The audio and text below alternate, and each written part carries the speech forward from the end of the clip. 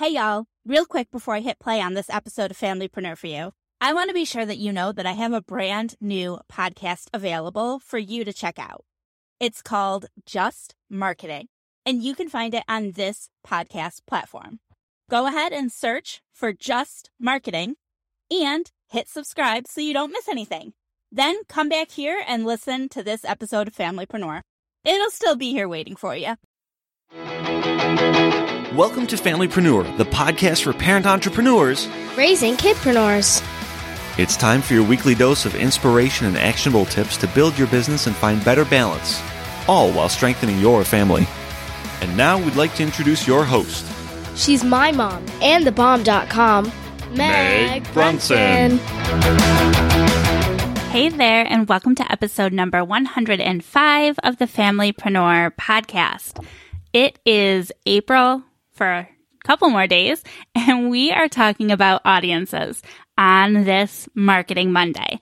That's right. Every Monday we talk about marketing content. On Wednesday, we enjoy a midweek mastermind, during which time I interview either a parent or a child entrepreneur, and we talk about balancing all the things. Then on Friday, I bring you some Friday reflections based on whatever is going on in the life of my familypreneurs.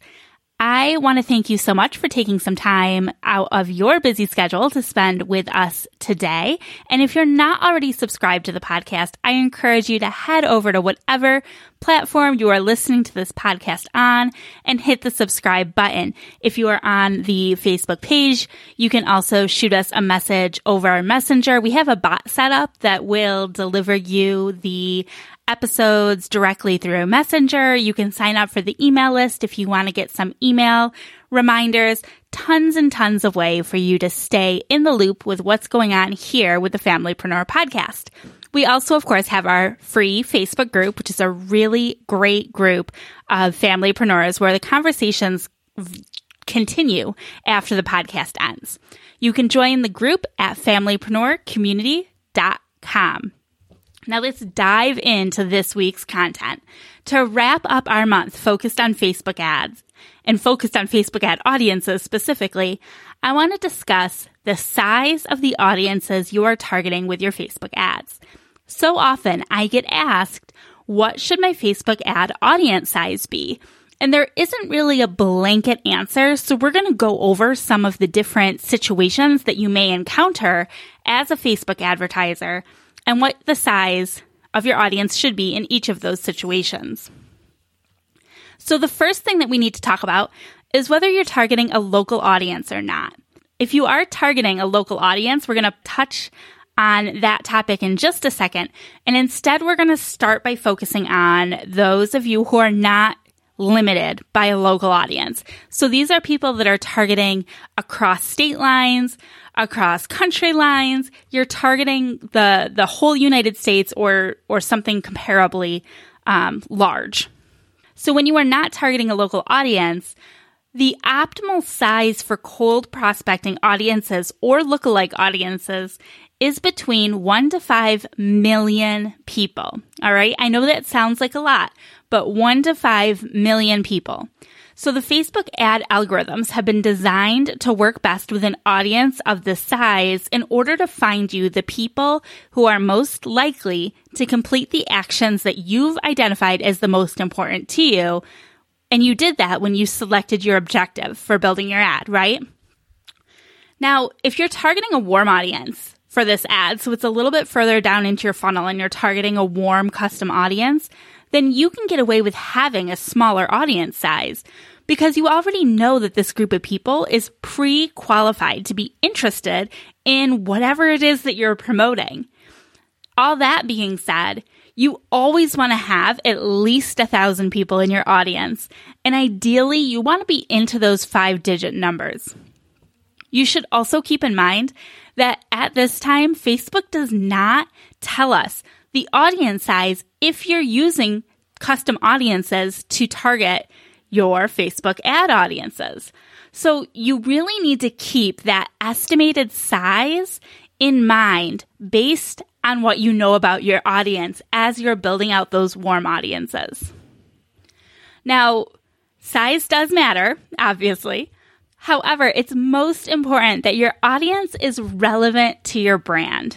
So, if you're building a cold prospecting audience for a super niche product, even if you're targeting all of the United States or multiple countries, and you can't get over 1 million people because that product is so super niche down, you just need to get as close as possible to that number in order for your ads to be able to optimize effectively. Now let's talk about those local businesses.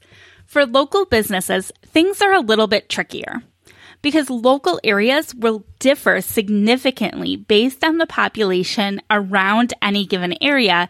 It's difficult to have a set number for what that audience size should be. It's for that reason that I always recommend aiming for a minimum of 250,000 people, or figuring out what 10% of your local area is and aiming for that. Now, when you're building your audiences, you're going to notice on the right-hand side of your ads manager that there's a little, I call it the audience size-o-meter. It's a little gear, a little metric that shows you how your audience measures up on a scale of specific to broad. Specific is red. There's a green area in the middle, which would seem like that's where you want to be.